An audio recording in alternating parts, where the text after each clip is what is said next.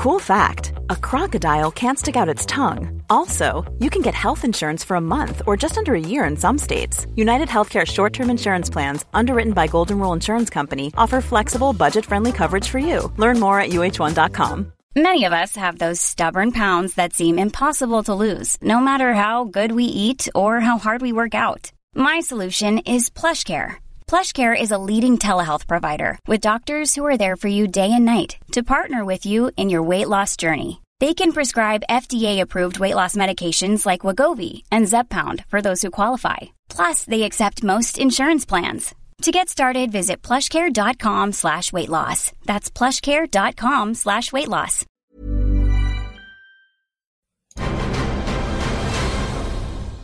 Hello and welcome to another episode of Cinematic Universe, the podcast all about comic book, TV and movies. I am your host, James Hunt, and joining me is... Rhys Williamson. Howdy. Just Rhys this time because, we've been trying for a while to get a recording date together.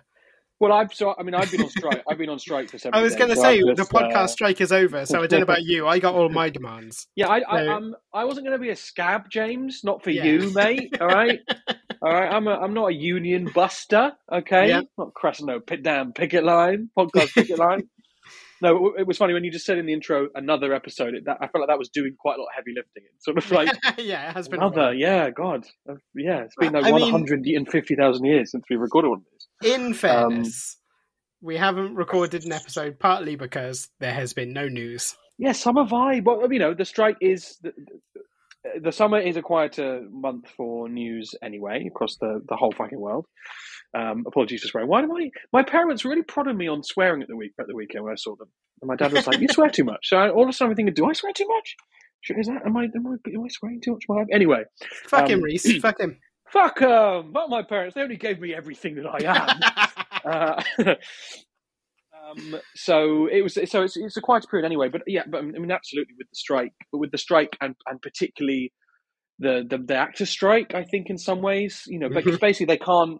I don't know if listeners are aware of this, but like they can't announce casting. The actors are not as part of the strike, which continues. By the way, the actors' strike continues. You can't take meetings, you can't sign contracts, you can't obviously then be announced for projects. You can't even turn up at a Comic-Con and give a humorous story about something that happened when you were filming Loki. That's why I don't know if you noticed.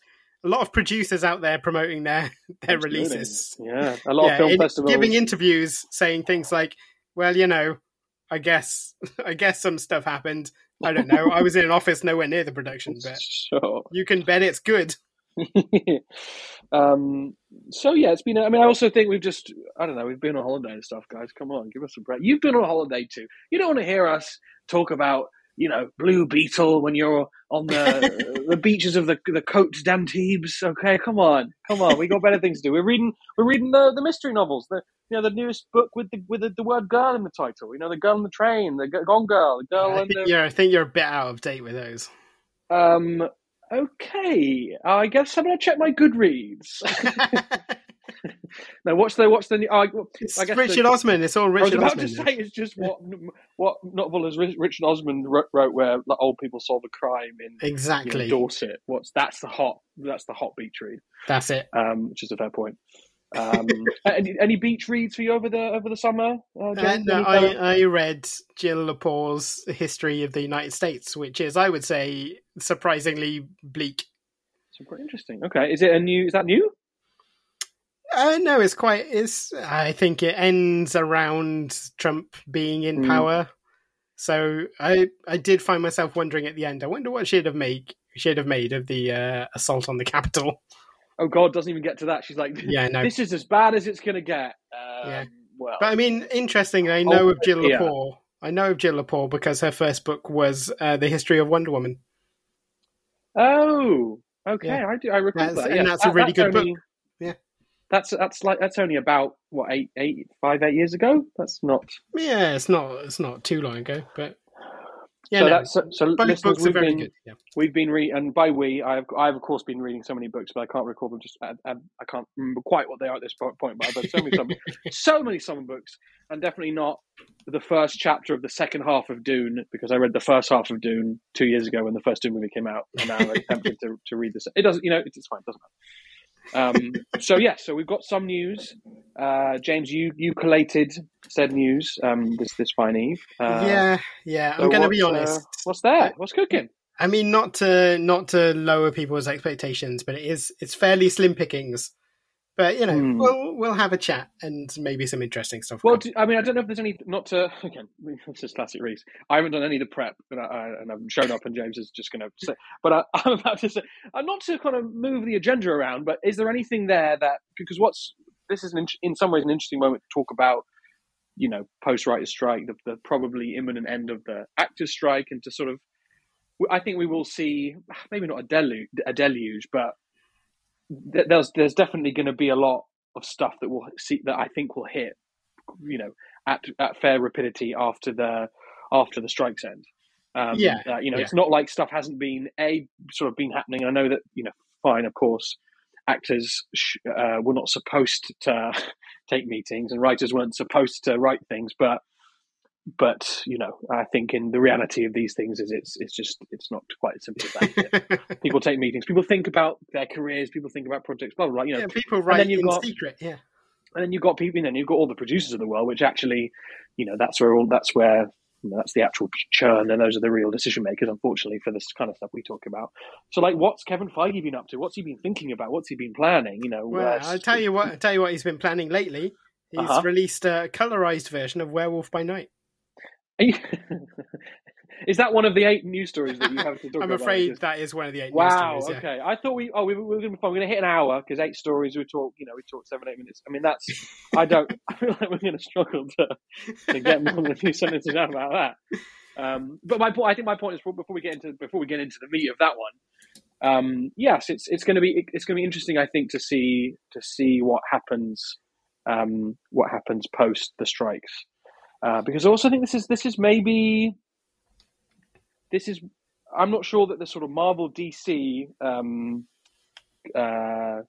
rivalry has felt as much like it feels in the comics as it sort of does at this moment, actually. In the movie version, because Marvel's just has had this reputational dip over the last couple of years, and DC's in this sort of reset stage with a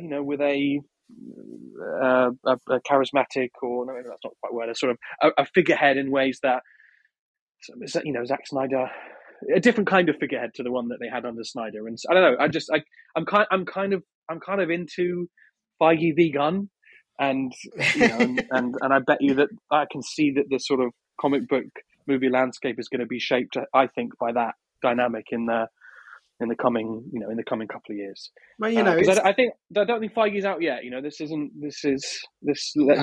He's a long way from out, I think. But I mean, he must know that the sentiment is bad, and I think it's in some ways it's only gotten worse across the strike period, because there's been no news, there's been nothing to get people jazzed up about this stuff, and it's podcast, stupid idiots like us. Lingering taste of Secret Invasion. Exactly, and Ant-Man. Was that no, Guardians, I guess, was the more recent Guardians 3, yeah.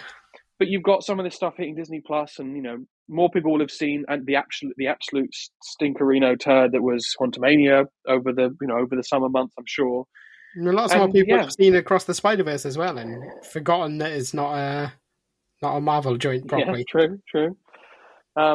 So yeah, I think that's something to look out for, I guess, and I just feel like the rhythms of the news cycle of that stuff is probably will feel a bit different. And then obviously you've got all the corporate stuff. There's the wider picture of, okay, to what degree is Bob Iger wanting to pull some of their properties out of Disney Plus.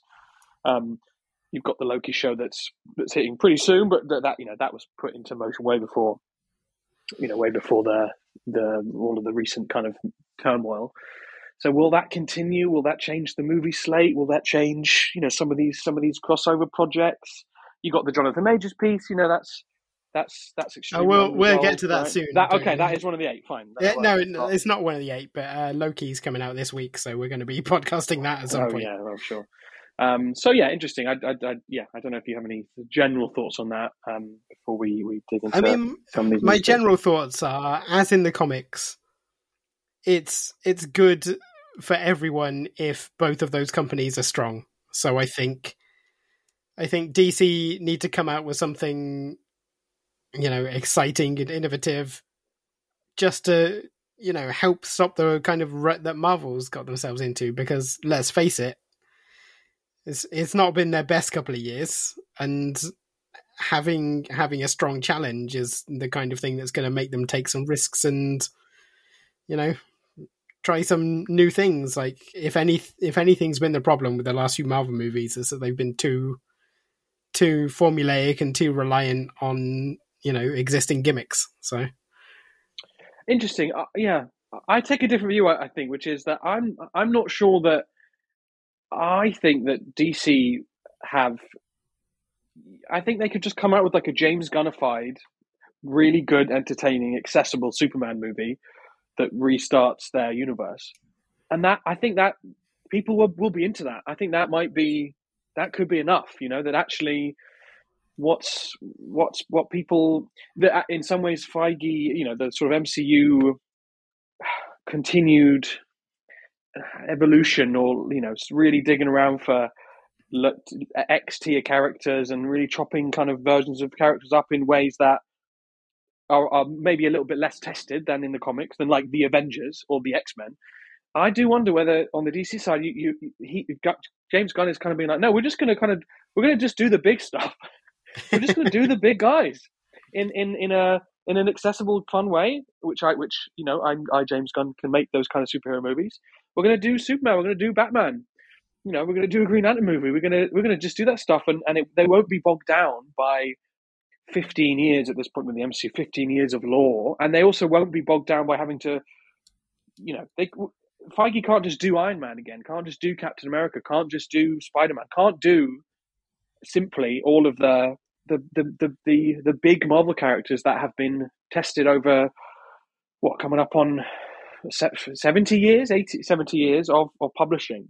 They've done all those. That's why we're getting stuff like Thunderbolts. That's why we got Ant-Man goes to space. That's why we, getting whatever the Kang. That's why we're getting. That's why we got what's it called? Shang-Chi, right? These are not Shang-Chi. You have to then. These are not in their heart and soul, sort of dynamite great characters. Otherwise, they would have already been done. It's easier said than done to recast. And they will try and do Iron Man again. But that's easier said than done. Whereas James Gunn could just be like, yeah, we're going to do. You know who we're going to do? This guy called Superman. You know who his mate is? Lois Lane. You know who the bad guy is? Lex Luthor. You guys know these guys. These guys are some of the most famous guys. I mean, while all that is true, my worry is that he's been announcing things like, oh yeah, we're looking for our Martian Manhunter for the Superman movie. I don't want to see Martian Manhunter in a Superman movie. Come on, guys. That worries me.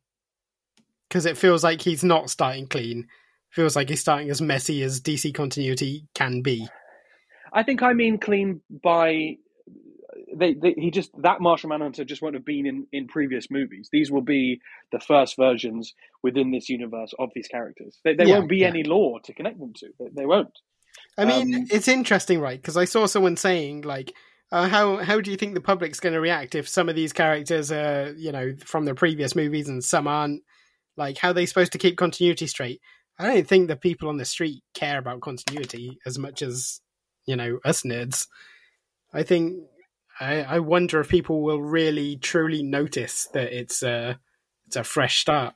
Also, I mean, forgive me, I don't think anything will continue. Nothing's going to continue. Hasn't he heavily implied, if not outright stated that some characters are coming back? But like, if you're Gunn, who would you bring back? Who would you bring? Your James Gunn. Who would you bring back? Blue Beetle? I think they suggested Aquaman. No, definitely Blue Beetle. Definitely Blue Beetle. I think is coming back. No, he said that. He's outright said that. That's what he has said over the course of the release of Blue Beetle to make people feel like it quote unquote counts. But I think the Superman movie is the only exception to the rule. I guess there are two. It's the Batman. It's the Matt Reeves Batman, and it's the Joker, the sequel. I think those are the two. But I don't think anything else. I think the Superman movie, Gunn's Superman movie, is going to be, and then his universe. That's going to be the new thing with all those characters I think are going to see for the first time. And so there won't be any of that confusion. Jason Momoa, even his star is at a diminished level than it was a few years ago. Gal Gadot's is. So if you're Gunn, you kind of what do you gain by sticking on with any of these characters, any of these performers? This is. I hope you're right. Because I can't cope with seeing another Gal Gadot Wonder Woman.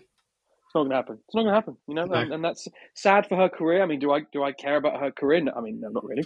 I guess she should, and her people should. Her team, James, you see, her team should care. But no, I don't particularly care. And yeah, I think we'll get a new Wonder Woman, in the next 5 years, played by a younger actress. And is that a bit gross? A lot gross, of course. That's this entertainment industry. You got about 5 years, especially if you're a woman. You got about 5 years when you can play these kind of roles, and then okay, you're obviously too old now. Well, we will recast. That stinks, but that is, I'm afraid, in my opinion, the world that we live in, and the world that James Gunn will operate in. Not to make things too serious. I was going to say, do you feel better having that off your chest now? Oh yeah. Okay. So now that we've discussed that, how do you feel about a colorized version of Werewolf by Night? Oh Christ! How do I feel? Listen, I don't know about you. I celebrate Spooktober, as many do across this fine nation and world. I like to watch scary things, and I don't like scary movies at all. In October, I like to just really freak my bean. Yeah, okay. I really do. So I'm watching some pretty gnarly shit. I don't know if you've heard of a little guy. He wears some leather on his face, and he throws a little chainsaw around. That's right. I'm watching the Texas Chainsaw Massacre. Not right now. I'm watching it this week. Anyway, I have no interest in watching a colorized version of Werewolf by Night, even though I quite liked Werewolf by Night. That feels to me. If you're leading with this, if this is your first news story, no, we're gonna get better. I think it is interesting that Marvel is re-releasing something in color. Like, it feels like maybe Black and White didn't attract as many viewers as they were hoping, which is a shame, because Werewolf by Night is probably, I think we covered it even in the awards last year, like one of the Marvel TV top shows, top 3 for most of us, I think, if not all. Yes, no, good, and I don't really know why they haven't announced any. Obviously recently I know why, but why aren't they doing more with those characters? Even alluded to something more, anything, right? Exactly. Yeah. Michael Giacchino's hanging out, but anyway, hey, that's exactly the kind of project I could see getting announced. A week after all the strikes are over, because that just feels like it's inevitable. I don't know. Especially, maybe that's why they're doing this, to try and stoke those fires for the next project. For Elsa Bloodstone in the Midnight Suns or something. And if you're someone who didn't watch it because it was in black and white, I say to you, you're a charlatan. Grow up. Yeah. Get in the sea. Okay, so we'll move on there. Tell you what, you pick a number between 1 and 8. I'll pick the number. Yeah. Ooh, so 8. So Werewolf by Night is the 9th. So this is now. There's 8 to go. Yeah. Okay, fine. I'm gonna go with. I think you were saving the best till last, and I want to tear up this whole plan. I'm gonna go with 8. I still want to see what you got hiding in at 8. So hiding at number 8 is the Blue Beetle box office. Oh shit! Okay, fine. I was away. Was it very good? I don't think it was great. Given that we've already spoken a lot about DC, let's maybe not go too hard on this. What do you make of Blue Beetle's let's say, tepid performance. Yeah, And do you have the number in front of you? I do have the numbers. Production budget of 104 million, worldwide gross of 127. So that is what we refer to in the industry as a shit pile. It cost 100 million. See, that's probably too much for a Blue Beetle film. Although I don't know, what did Guardians 1 cost? Definitely bigger, similar sized bets have been made on similar sized properties. And they probably it came out during the actor strike. So the star, whose name is on the tip of my tongue at the moment, but that's the star who's a young new Hollywood face, which I think is that's exciting to cast new people in these roles, but especially Latinx actor, which I guess the whole cast had to be, because you were doing the Jaime Reyes story. And it's a shame that he didn't have his moment in the sun because the movie came out during the strike. So that's a shame. And obviously that probably would have goosed the numbers a little bit. But but you'd also say that there was no major star in the cast at all. It's not like the villain, who I'm going to say was played by Susan Sarandon, right? Like that's with all the love and respect that I can muster to Susan Sarandon, she's not a major star that would have moved the needle a ton. If she'd have done a ton of press, she probably wouldn't have even done a ton of press. No, quite. So you wonder what that number would have been out of a strike. I'm not sure. I don't think it could have bumped it by almost 100 million, which is what it would have needed to do. So yeah, it's just really the narrative it fits within, because I think in some ways the benefit of coming out in the strike is that it doesn't become part of Latinx stars can't open movies, or we shouldn't tell these kinds of stories and make them cost $100 million. I kind of feel like it didn't sort of soak up that baggage actually in its failure. I think it was more about the strike, and I think it was more about the DC kind of malaise that is happening now in all the releases before the Superman movie. So that's probably to the benefit of some stuff, and probably the star. Although he's probably unlikely to get another 100 million starring opportunity anytime soon. That's just how the biz works. But yeah, I kind of I plan on we do plan on recording a Blue Beetle episode. I'm sure from all signals it's one of the better of the recent DC movies, which I don't know for whatever that's worth. Yeah, I mean, we'll find out soon. We'll find out soon because, as you say, it's on the slate. As is Shazam 2. Yeah, still. Technically, we will get to it. That's our great white whale. That one is Shazam, Fury of the Gods. But we should. And what would be fun is, or not would be fun. We should do a proper full friggin' 2-hour episode on both those movies. Yeah, I'm sure we will. Just and in some ways, it's that kind of sort of 6-9 month period of time. When you're really out of the release cycle, is kind of, but not. But it hasn't dipped into obscurity or legend. That's kind of an interesting moment to revisit new releases, which we'll do for both of those. When Joe comes back around. But yeah, do you have any other thoughts on the box office? I mean, for me, I guess the question is like, what's at fault here? Is it that people just didn't know Blue Beetle and therefore weren't interested? Because, to me, even as a comics fan, Blue Beetle is so obscure that I can't look at it and think anything other than like, well, he's a sort of off-brand Iron Man in this movie. Like notionally, I know there's more to him, but as a viewer of movies, that's what I see is off-brand Iron Man, and I just kind of think, well, that's not very exciting. I wonder if they missold it. I also wonder whether I don't think people really mentally tied it into the whole, DC universe is over. There's no point in seeing this movie because it's not going to count. I don't think most of the audience works that way. Oh, I don't know. I don't agree, or I think that you have that fired up.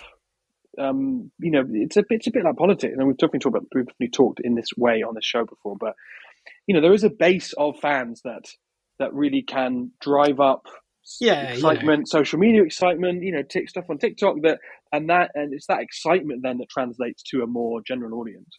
And I just think, regardless of the quality of the films, if there's that sense that these don't matter, then those are the people that you are struggling to get fired up. The sort of crazy nerds, right? The sort of super fans, because they've been trained by the MCU over the last 15, 20 years to really invest in that stuff. That is the fan culture these days of these shared properties, and then that's extended to other things too, like Star Wars or fantasy universes. That's the stock and trade, and the MCU has created that, but it means that you've got to play in that. You do sort of have to play in that ball game, or you got to reinvent it. But Blue Beetle existed in that ball game. It'll be interesting to see how Aquaman 2 does, because I think that's going to be the litmus test as to whether the kind of the sort of severed rump of the DCEU is gonna matter to people, or whether it's just everyone's audiences are looking at the movies on their own merits. Because Aquaman was huge, the first one. Yeah, made $1 billion. Yeah. Yeah. So if this does anything less than 500, something has gone horrendously wrong, and I'll be interested to see what was driving the excitement for the first one. I think this one's going to make. Yeah, I think this is one who will be lucky to break. 300, 400 actually. Don't forget it is hard to. No, it's not hard. Am I right in this? What I'm about to say, I'm going to try it anyway. Mostly sequels make less than their predecessors. That's kind of the general rule. I know that's in the sort of movies we talk about, that doesn't feel true, but actually, in lesser franchises or with lesser cost things, you get diminishing returns more often than not. Oh, I'm going to say that. I'm going to just throw that out there.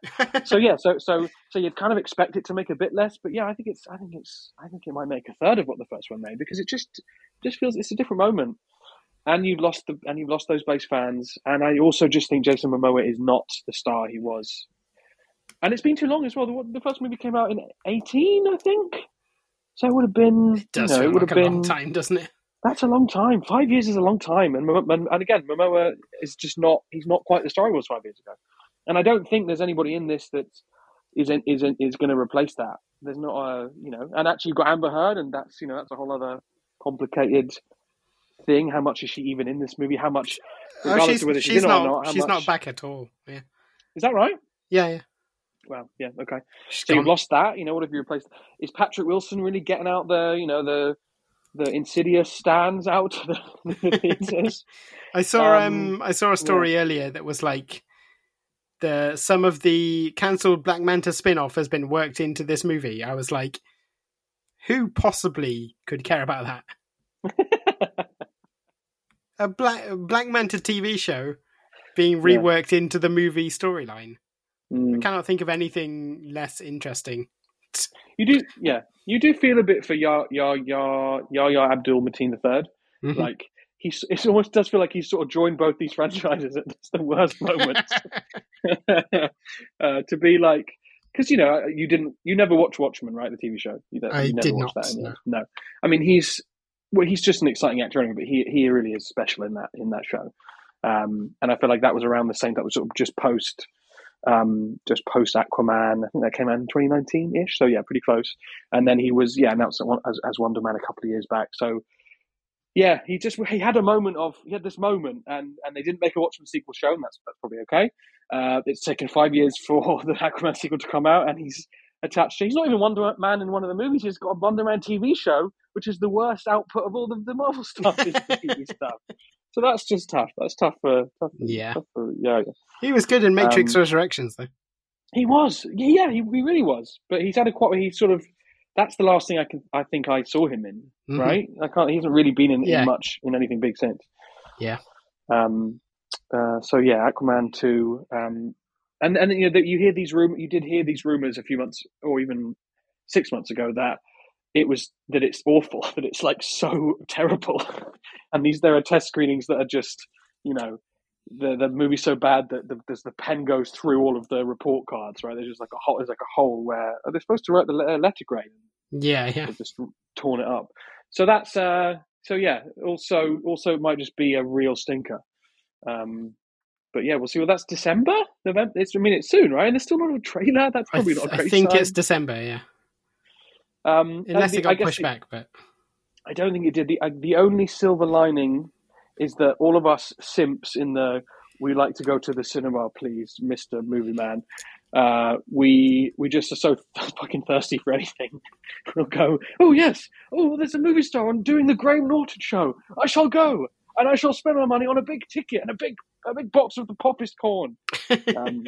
So I don't know. Maybe it makes 2 billion because we're all just we're so weak. Starved. Yeah, we're so weak. Oh, you're going to move Dune 2? Okay. Also, oh god, because he was in the first one, wasn't he? Momoa was in the first one. He's in this one, or did he die in the first one? I can't remember. I couldn't tell you. No. So it's in the and it's of course it's Warner Brothers. So it's sort of maybe they're going to try and just put all of their weight behind it. And yeah, who knows? Maybe that the Patrick Wilson, the Insidious stands, they will come out. Maybe. Open that red door, you know. Okay. I think we'll wrap it up there. Do you want to pick a number between 1 and 7 now?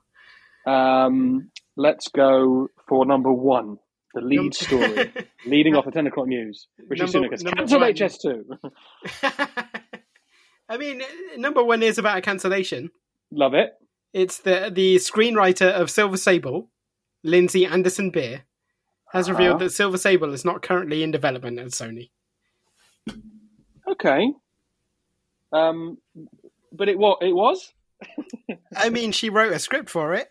Okay. For a long time, they had the Silver and Black idea, didn't they? Which was Silver Sable and Black Cat. But at the moment, it seems like Sony aren't really doing anything with the Spider-Man franchise aside from their Sinister Six / Venom track. You're forgetting about Madam Web. Like that's a movie that they've made. They've made a film called Madam Web. It comes out. I think it comes out in like 4 months. It comes out in Feb or something. It stars Adam Scott. James, get in there. Get your head in this game, man.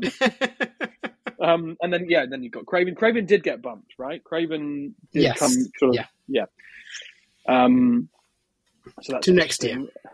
I was talking. So I went to see a short film premiere last night in London. A short film that starred Lindsay Duncan and a young man named Tom Holland, and it was directed by his brother Harry Holland. That was kind of. I wonder how Tom got the gig, and I wonder how Harry got the money. But anyway, it was actually really great, and I'm glad I saw it. But I was talking to the people I saw it with afterwards, and I did say that there's no Spider-Man movies announced. There's no Tom Holland has had a quiet 18 months, I'd say. He had that Apple TV show out a couple of months ago, which nobody liked. But yeah, and I just would have thought that whatever Sony's thinking, it just revolves around that, and that's probably also part of the post-strike announcement moment of, Holland, man, what are you doing? Do you want to just have babies with Zendaya and live in West London? Listen, sounds good. It's not a bad idea. But if you want to be a movie star, you probably got to be in some movies. Probably got to make some movies, yeah. You probably got to be Spider-Man for another 20 years. I don't know what to tell you. That's just the deal you're gonna have to make. He's a bit Hemsworthy, isn't he? In that he's not quite ready to move on from the role, because if he does, everything else he's made has been not great. For sure, but it's also it's tricky. You've got the MCU is in this dip period. All the more reason. Spider-Man. All the more reason, I think, that he's likely to stick around, because he's got negotiating power there.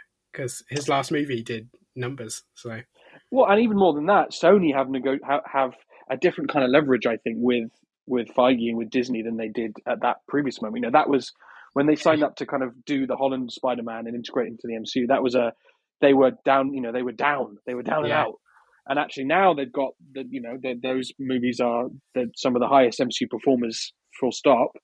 You've also got Spider-Verse is properly its own thing. You've got they've spun out these other separated movies that kind of do numbers. They've made they've made or are making a third Venom movie. Though that's a whole franchise. So I don't know. Is there then a case? Excuse me. Is there then a case to this is the moment to silo off Holland and Zendaya and just do your own thing and not connect it to the MCU, or is this the moment to sort of double down on that because knowing that the profile then of that character is even higher, and then do the spin-off universe thing in post Secret Wars, because obviously even within the story canon that feels more doable anyway. I don't know. It does feel like this is the point where they can say, listen, we're putting Tom Holland in Venom 3, and if you want to use him in Avengers, you'll have to be okay with that. Because, Marvel are going to want to use him in Avengers. So I think so. And then there genuinely is the piece of, well, what does he actually want to do? I think. Yeah, I mean that's the missing part of the puzzle. There is, does he want to be an A-list movie star, or does he just does he want credibility? Yeah, and how much is this will be an interesting test, I think, of like how much, because they say now these days, there are no movie stars, it's just IP characters, right? But then is Tom Holland.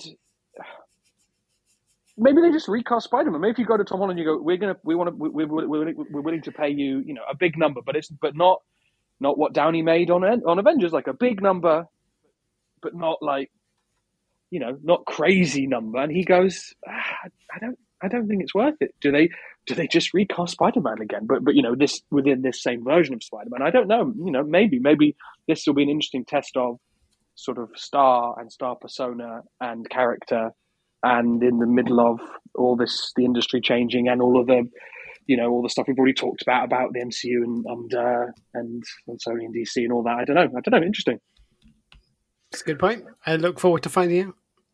But they've made a Madam Web movie. I do think that needs to be really, really dwelled on. I mean, since we're on the topic, sure. I'm gonna dive straight into item 7 on the list. Well. Democracy has failed. Bad Bunny has officially announced that he's out of El Muerto. And the Sony have taken the film off the slate while they are looking to recast. Now, I remember when we announced this, Joe was very upbeat about the idea, and I was certain it would never happen. We would never see an El Muerto movie. It was the new Gambit. It is my sincere regret that he is not here to hear this news. I love the ideas. I love the sort of, we're in a period of recasting. Like, what do you mean? This was just built around this guy. Vehicle. Yeah, it was a Bad Bunny vehicle. Yes. If you recast it, you've got nothing. Yeah. We'll simply wait for another Latinx megastar to, roll off the music industry, shall we? Exactly. Yeah. Just any day now. Funny. I guess I wonder if this is tied to the Blue Beetle performance. I don't know. Maybe. I think the rumbling was happening before that, where he was basically saying, like, "Listen, I've got 2 years of world tours booked, so I'm not making a film anytime soon." But yeah, I it probably didn't help. Let's say that much. Yeah. So that's file that under the what the hell what kind of movies are Sony making anyway? And I think I've said before on this pod that I find the green lighting and production of their movies so far quite like refreshingly quite old school. Let's just pick a start. We got a bit of IP. We got a star-ish. Let's get some journeyman director. Let's give them 150 mil and see what happens. Yeah, I don't know. There's and are they connected? They're not connected, but they're not connected. Michael Keaton will show up for a bit, probably. Yeah, he's if you recall, the one character that is in all three, the only character that is in all three of the major superhero universes, somehow fucking Michael Keaton, who we thought might have retired 15 years ago. No, he's back in all of this stupid movie shit. So yeah, Bad Bunny, we pull one out, and yeah, maybe that made me think of Lady Gaga as like, obviously she's Harley Quinn in the Joker sequel, and And yeah, that's a sort of pop star that has made one of these, and I'm kind of excited for that. And yeah, no point to make really. That just thinking about Lady Gaga. Okay, well, in that case, pick a number between 2 and 6. I'm going to go with number 4, straight in the middle there. Number 4, The Marvels has announced its running time at 1 hour 45. It is the shortest Marvel movie yet. So people like me who complain that these movies are too long and could happily lose 20 minutes will get to see whether that is true or not. Well, listen, James, you say that. I have bad news for you, I'm afraid. It could be that the film is of a lower quality, and you have the exact same feel. Listen, I've seen stand-up sets at open mic nights that run 5 minutes that feel like they're 20 minutes too long. So, it's just I don't know that that's chill, but power to you. I mean, the Marvels. What to say about the Marvels? It's coming out. They didn't. It's not moved, right? That's no, it's still coming. Yeah, it's coming. Yeah, God, the Marvels. 1 hour 45, probably 12 of which is credit. So that's right around 90 minutes. I can imagine that this news was only received warmly and with no cynicism or negativity from the online incel community. James, can you confirm or deny that for me? As someone who doesn't hang around the incel community, I cannot tell you for sure whether they enjoyed that or not. Oh, you've got to get the great memes. I will say some really good memes in there. So there's a couple of Reddit boards, good memes. There's a nice coffee morning that they do. That's worth popping into. Right, they do a high tea. I mean, I think in terms of how news can be spun, the announcement recently that Loki season 2 had no reshoots, and they're like, yeah, Loki season 2 had no reshoots. It's exactly the story we always set out to tell, and it was immediately perfect. Like, are you sure that's the reason, or is it because your main villain is essentially unemployable? And the guy who's in 80% of this, he's actually in jail. I should say he's not in jail. He's not in jail, but he maybe should be. He's just too busy breaking up fights in schools. So that's why he's just he's booked out doing that. Yeah, I thought that was a very funny piece of spin. Hiring for your small business? If you're not looking for professionals on LinkedIn, you're looking in the wrong place. That's like looking for your car keys in a fish tank. LinkedIn helps you hire professionals you can't find anywhere else, even those who aren't actively searching for a new job but might be open to the perfect role. In a given month, over 70% of LinkedIn users don't even visit other leading job sites. So start looking in the right place. With LinkedIn, you can hire professionals like a professional. Post your free job on linkedin.com/people today.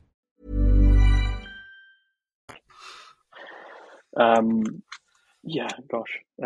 Do we know how many episodes Loki is? Is that one of your news? By the way, is that one of your 8 news stories? No. Episode count of Loki? Unfortunately, no. Because Loki season, I feel like Loki season 1 was short-ish. Was it 6 or 8? It was 6, I think. 6, yeah. So at least this season will be over quite soon. Yeah. No, people like Loki more than I did, and I think have continued to. And I think people are kind of excited for Loki season 2. Yeah, I mean, the press has been mixed. I'm skeptical. Are the reviews out? Some reviews are out, yeah. Like, okay. I think Seppenwall called it a disaster, which... shit, okay. As someone, yeah, exactly. As someone who respects his opinion. Absolutely. Not great. Oh, Seppenwalltv.blogspot.com. Was that the name of that blog? I think that was the name of the blogspot. Yeah, I'm an OG Seppenwall guy. Yeah. I'm Seppenwall till I die. Oh, man. But also, other people, including friends of the podcast, Caroline Cedar, felt that it was very good. So... Interesting.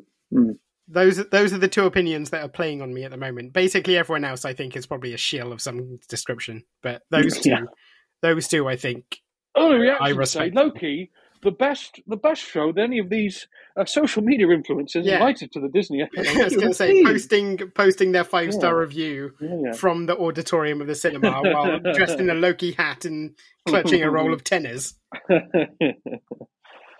Oh God. I feel like now we're making that joke that we joked about people making, which was people are paid for by the corporations. But maybe it's changed and now they actually are. I don't know, or maybe we've they're just still become, not paying us. Until they do, I'm going to keep making those accusations. Yeah, maybe I'll just say all this stuff is crap until I'm paid to say it's good. You know, that's maybe what my path is going to be. Okay. Do you want number 2, 3, 5, or 6? I'm going to go. I'm feeling good about 3. I'd say. 3. So this is a rumor. I've checked a couple of rumors. Cool. I like a rumor. This is a rumor that Marvel is currently pitching for X-Men writers. I mean, yeah, God, isn't it time? Like, yeah. Let's. What are we waiting for, dude? Come on, do it. The thing that worries me about this is, I sort of assumed that the reason for the long delay in X-Men movies is because they were like, no, we know how this is all going to fit together. Like, here's the right time for us to bring it back. And actually, the way the rumors pitch it are, you know, they don't really know what to do with X-Men, and they're asking writers to come and tell them what they think they should do. Yeah, interesting. You know, the whole X-Men thing, and you know, I wonder whether, you know, sort of basically there's an argument that the X-Men kind of come back to Marvel, come back to Feige, but you go, well, this is such a stock of characters, and even in the how many Fox X-Men movies did we get if we include all of them? Is it 10? 13 or something? Was it? It was a lot. But even with them, you know, we never got Maggot. We never got some of the big guys. No, but we truly sort of, there's so many characters, so many stories that we never even got, you know, within spitting distance of, let alone just kind of doing better, more truthful Disney MCU versions of the characters that we did get. There's so much there, right? There's so much opportunity there. Mm-hmm. That actually you go, okay, well, let's just wait, right? Because we've got all this MCU stuff still. Like, that's our shining city on. That's a bad metaphor. No, I'm not going to do that. That's fucking Reagan comedy made about America. We're going to say that. Let's wait. Let's sort of almost drain, you know, squeeze as much out of the current lemon as we can, because we got that thing, and we're going to wait. We're going to do it post Secret Wars, and then maybe plans have changed and sort of had to be sped up a bit now. But yeah, you know, the X-Men fucking are so cool. I love them. I love all those guys. That's They're the thing, isn't fun. it? Like, there's so many of them. So many comics. The thing I sincerely hope out of Marvel Studios doing X-Men is that they just do them well.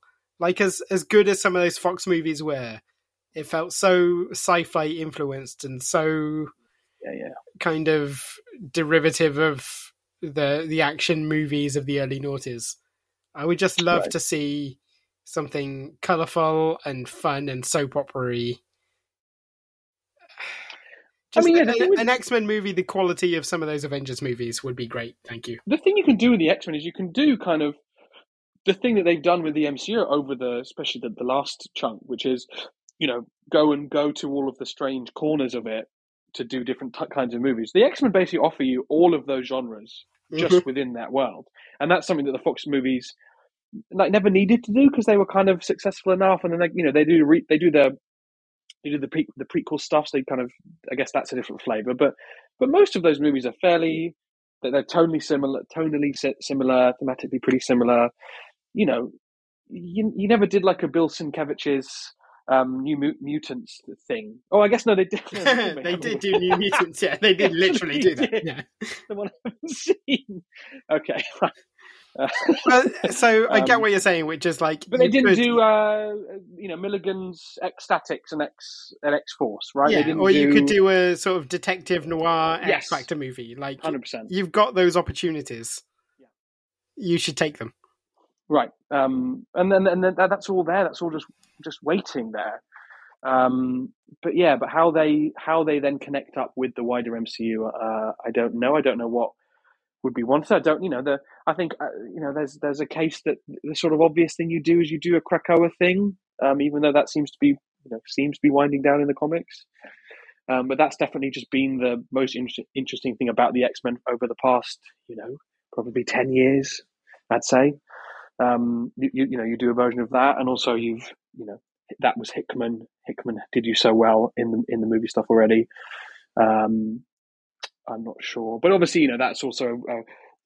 I think the Krakoa stuff kind of pings off of who the X-Men already were within that universe. So why would you?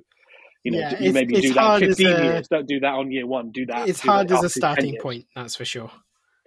But it does differentiate them from the pre-existing Avengers. That's what it would do. It would sort of you could bring them in as you could do a Secret Wars reboot thing, and you could I do wonder whether Hugh Jackman now is fucking re-shackled up to all this bullshit, and that now he's divorced. He's like, you know what? Fuck it, I'll play this Wolverine guy another 400 times, whatever. Pay me money. I'm going to Chiefs games. I'm hanging out with Taylor Swift. I'm buying a motorbike. Yeah, post-divorce life. He will now be Wolverine again through Secret Wars. But then on the other side of that, we could see a kind of a Krakoa Hickman-esque X-Men story, which would live in opposition to whatever the Avengers status quo is post Secret Wars. I could see that. Just as a 30-second pitch, if you were going to do an X-Men movie, how would you approach it? I'll remind you that you are under oath. Put me on the dang spot. No, I do. Yeah, I do Krakoa. I do Krakoa. Okay, that's interesting. I would only because, again, I'll just dwell on the Hickman of it all. You've got a guy there who you've essentially adapted so much of his work to such commercial success, right? And he's done this thing for you a few years ago, and you just trust in that. You trust in the guy, and you bring him in to help make a version of that. It would be imagine so you do a version of that. Yeah, you do a version of that. Imagine like the opening sequence being, your classic X-Men characters slowly being killed off in front of you, and then you're like, wait, what? Did they just kill Cyclops? And then here he comes out of the egg, reborn on Krakoa. He's Captain Krakoa, right? He's got like plant powers or whatever. Yeah, he's got leaves coming out of his head. I just think I think that House of X, Power of X comic is kind of weirdly underrated, actually. As a story, as a premise, as a piece of writing. It's just one of the comics from the past 10, 15 years. It's one of the superhero comics. Yeah. And just you just adapt that. I don't know, just adapt. I've always said on this podcast that, and I've only nicked it from Paul O'Brien on House of X-Axis, but like the comics you have so much help there. You have so many decades and years and so much, people who make comics, they just want to like make a good story. And you've got so many people trying to do that, thinking about how to do that. And just you as movie makers, just adapt those ones, adapt the good ones, read the ones and pick the ones you like and adapt them. And in Hickman, you've got a guy who you've gotten so much fucking money out of doing that too. So do it again. You've got the characters now, do it. That said, if I was adapting X-Men, I would probably be tempted to go to the original 5 plus Wolverine and Storm and do a really stripped back. This is just one group of superheroes. Here's their first mission as superheroes. Mutants are just emerging, and who knows how many are out there. Just really focus in on like the core team, and then movie 2, bring in the fan favorites. The Jim Lee era, Rogue Gambit, etc. Just build it from a core is how I would do it. I just think you're old, and that just reflects like the X-Men that you liked when you were a kid. No, I mean I liked the Jim Lee stuff, but I think there's such an elegance to that core team of X-Men, like to really focus on who are these guys, Jean Grey and Cyclops being like the heart of the franchise. Like let's spend some time with those guys, because we never really got most of that. I'm sorry, we got so much of that. We got loads of fucking stuff. It was all overshadowed. That's the first X-Men movie. It's got not Iceman. But we didn't see them. We didn't see their stories. They turned up fully formed. Is my point. Yeah, but you want fine, but you want to see the X-Men as space sitcom, or that's what you want to see in the. I don't want to see him in space that quickly. I want to see him. I want to see him in the school. I mean, sort of the sitcom version, or the soap opera. Soap opera. God, sorry, there's not sitcom. Soap opera, yes, and that's the thing that we probably won't get. Probably, I think. Yeah. Yeah, so we're both coming in it from. You're basically saying go back to X-Men #1. Yep. Published in 1960, whatever. Do that. Also, another cool. There are so many cool X-Men stories. Fucking Onslaught would be cool. That would be a cool story. It would be. What else? Maybe that's Fatal Attractions. Come on, Fatal Attractions. Sure. And Maggot. I really am going to push for Maggot. What a cool character. I mean, he's in. He's currently in Dark X-Men. Cool. He's weirdly quite influential in my life. I think Maggot. I do sometimes think, what would Maggot do here? He would make his Maggot eat this car. Yeah. He'd be strong for a bit. He would eject his guts into a pair of living maggots. That's cool. I guess I like the idea of being able to do that. Like, if you've had a big pizza and you're feeling a bit heavy, like, what if I could just push these guys out and they start crawling around like dogs? Cool. I like it. Edie and Meanie, they're called. Edie and Meanie, Maggot. Bring back, I think the problem is you say Maggot quickly and it sounds like MAGA. MAGA, yeah. And I want to be clear to listeners. I think I want to make two statements. I don't think MAGA is pro-MAGA, and I'm also not pro-MAGA, but I am pro-Maggot. I think that's nice and clear, right? Yeah, let's move on before we get cancelled. We have 3 left. We got 2, 5, and 6. I'm going to let you decide, and then I'm going to pick the last 2. So you pick what you want to go with. Okay, so I think let's stick with Comics and Hickman, because this is number 2 on the list as a surprise comics item. Did you know that Marvel is bringing back the Ultimate Universe? I think I did. Why are they doing that? Helmed by Jonathan Hickman. I bought the Ultimate Invasion miniseries. And I was like, this will be a fun sort of retro project. But rather than being a self-contained, anniversary story, it turned out to be kicking off a whole new continuity of comics. Oh, sorry, I didn't know this. I knew about that miniseries, but I didn't. To your point, I similarly thought it was just a cash grab. But interesting. Okay, no, they're doing a whole new Ultimate Universe. Hickman will be writing Ultimate Spider-Man, which, if I'm being honest, intrigues me.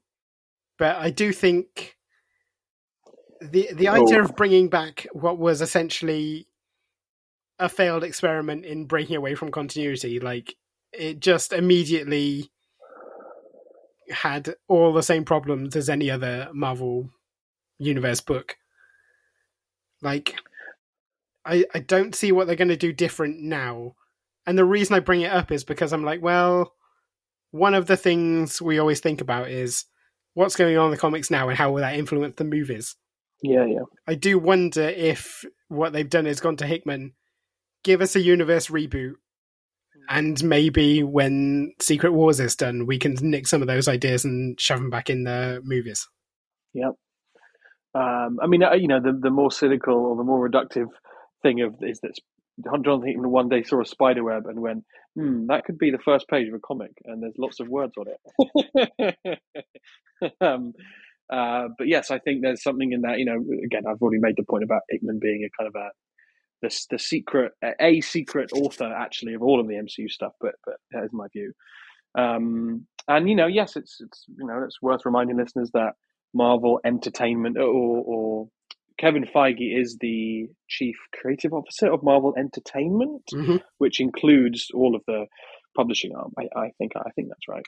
And it's never really been clear if is CB Cebulski like, does he have like one-on-one catch-ups with Kevin Feige on a bi-weekly basis? I'm not I'd sure. be surprised. Is Feige? Yeah, exactly. Is Feige like? If Feige's like, I'm talking to fucking Scarlett Johansson about how she's going to sue my ass. Like, I think that. Yeah, I don't need to talk to you about how you were a bit upset people keep referring to that time when you pretend you were Japanese to write comic books. I don't want to do that. I think that relationship is purely one way. I think occasionally Cebulski comes to work and there's a post-it on his desk saying like another Ultimate Universe, please. Yeah. Hyphen. It just says KF.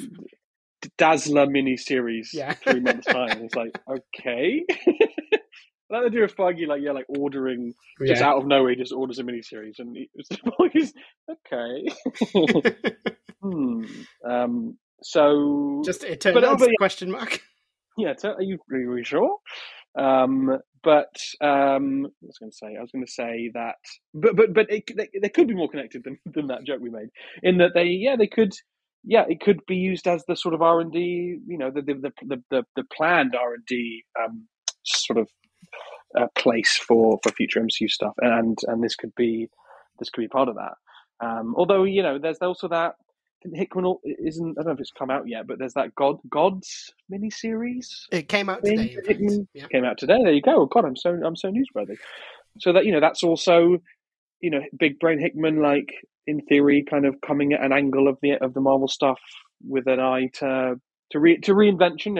Let's forget the movie part for the moment, but at least he seems to be a guy that they bring in and they go, okay, we're going to point you, we're going to weaponize you, we're going to point you at the Marvel gods, or we're going to point you at the X-Men, and just do something different and use lots of graphs. We have two things. We want you to use graphs. We want you to think about this different. If you could somehow film this comic in front of a video wall, that would help us a lot. Yeah. But he is only one guy, and he has his tropes, and so that's sort of, and he's and he's made comics before that were both kind of not great or not adapted to $1 billion franchises. So he is just one guy. But yeah, would I read a Jonathan Hickman Ultimate Spider-Man comic book? Yeah, I definitely would. I would. That's good, because you'll get the chance too soon. Fantastic. And do we know the other comics in the line? Do we know, is it a completely new universe? Is it still using elements of the old Ultimate Universe? It is. The story is that the Maker has built his own universe to resemble the Ultimate Universe, but he also intervened early on. So, there's no Iron Man, there's an Iron Lad. Because he started young. Okay. And the Ultimate Invasion, spoilers for anyone who might be reading, Ultimate Invasion ends with them discovering Captain America in the ice. So, there are going to be some similar things. Some of it will be different. The fact that Ultimate Spider-Man is the lead book is interesting to me. Just because do we know which Spider-Man it is? Is it I can only imagine it's going to be Peter Parker, but who knows? It could be someone completely different. They've not announced it would be Miles, or not. Although Miles is an Ultimate Invasion because Maker, who is the Reed Richards from the Ultimate Universe, the evil Reed Richards, goes to him and says, do you know this isn't our universe? And he's like, did you not? Because those two are the only ones left over. But yeah, I assume it's going to be Peter Parker, but we'll see. And is there a date is there a timeline for those? I think there's one more Ultimate miniseries, so we're thinking about 4 or 5 months it will kick off properly. Is there a cooler version of our universe where Jonathan Hickman actually just went and made something else? He's got his own Substack thing, hasn't he?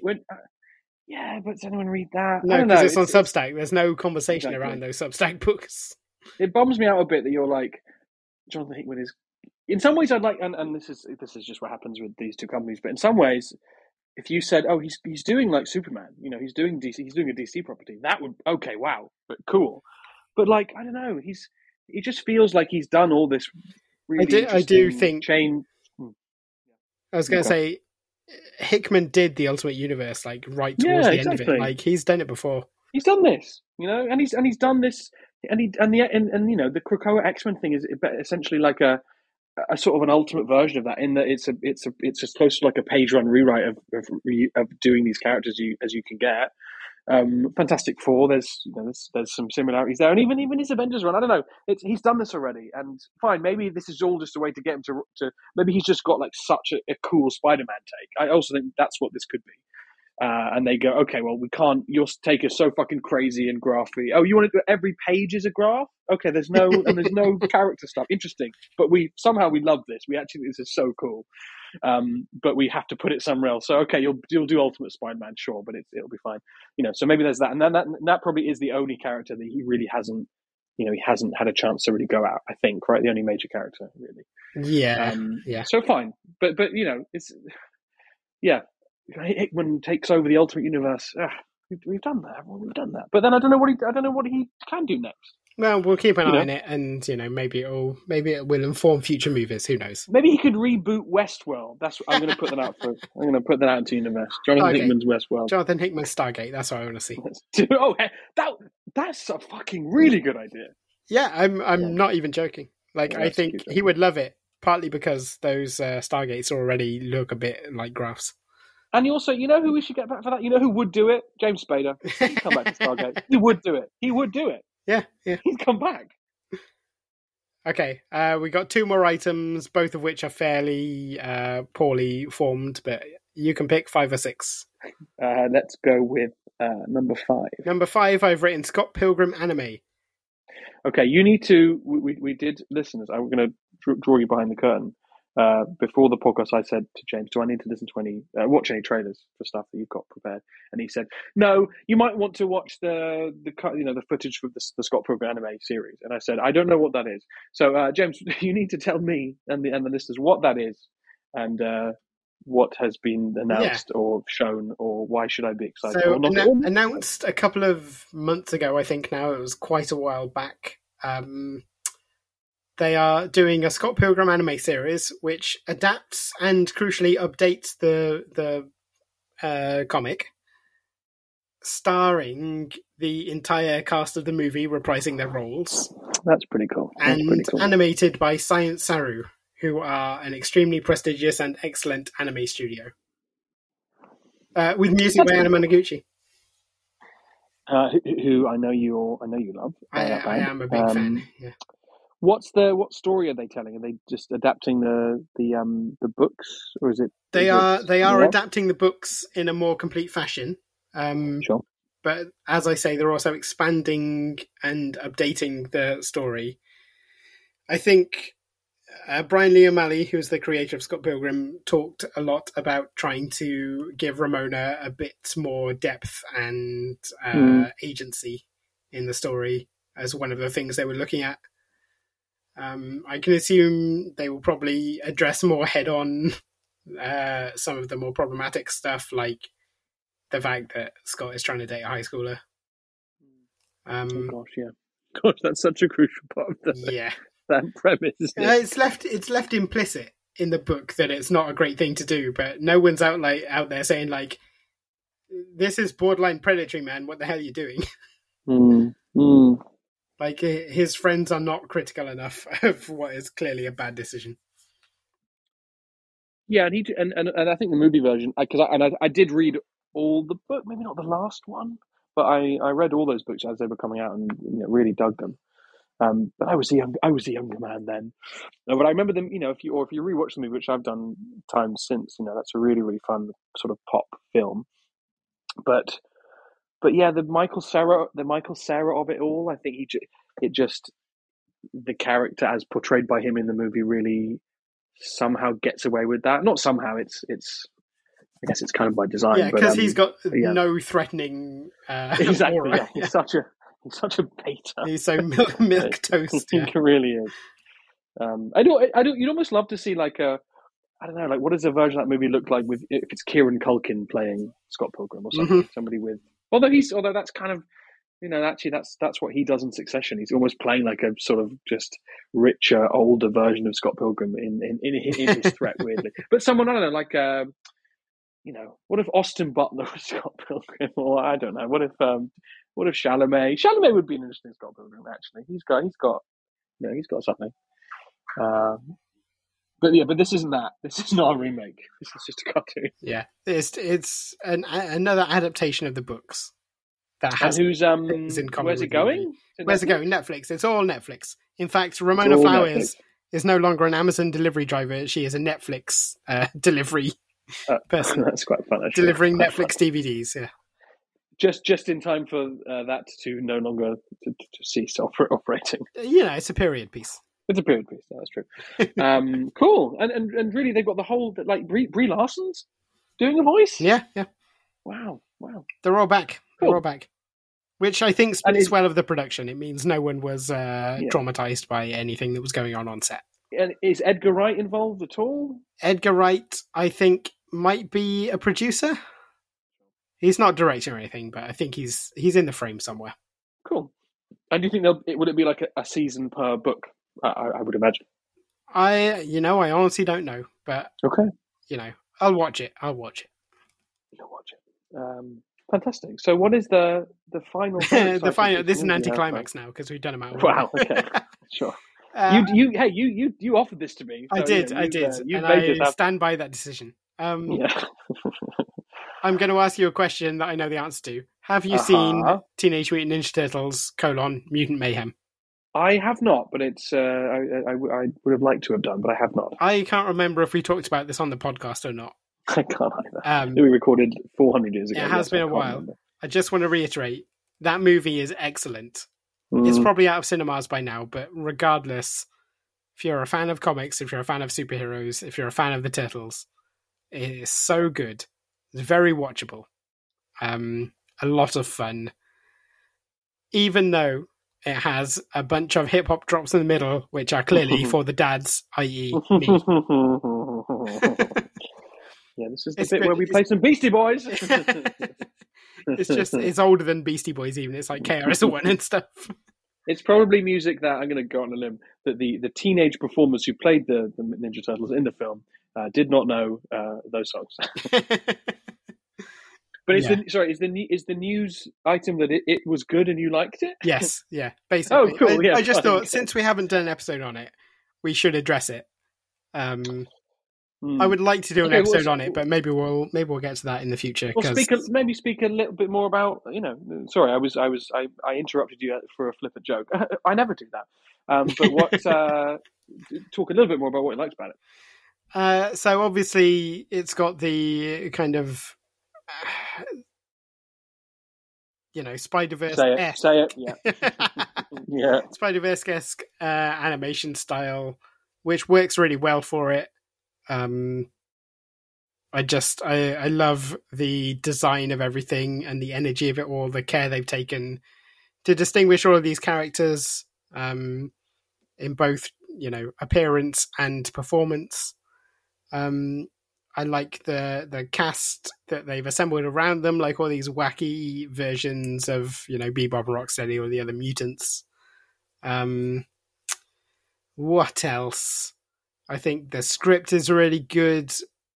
Is it funny? It's so funny. It's very funny.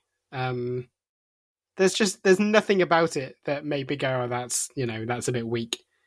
And I think for a franchise like Turtles, which has been up and down over the years, to come out with something that fresh, it should be rewarded. It should be, by all rights, this movie should have been massive, and the fact that it was only sort of okay is a bit disappointing.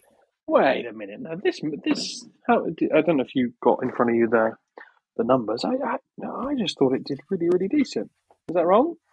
I have. So okay, I'll pull up the actual numbers. But my memory of last time I looked at it is that it did slightly worse than you'd hope. Oh yeah, no, fair enough. Yeah, it did. It was budget 70, global box office 180. Yeah. So it just about scraped past. Yeah. It's just about scraped through being profitable. And maybe it's the kind of movie where when they do a sequel, if they do a sequel, that audience will come back with everyone they've told is, said it was great, and everyone who's seen it on home release. But you'd also say that cost 30 mil less than Blue Beetle, and it made 75 more, right? Were those the numbers we shared earlier about Blue Beetle? Yeah. that's what one of my old colleagues used to say. That's washed its face at 17, 117.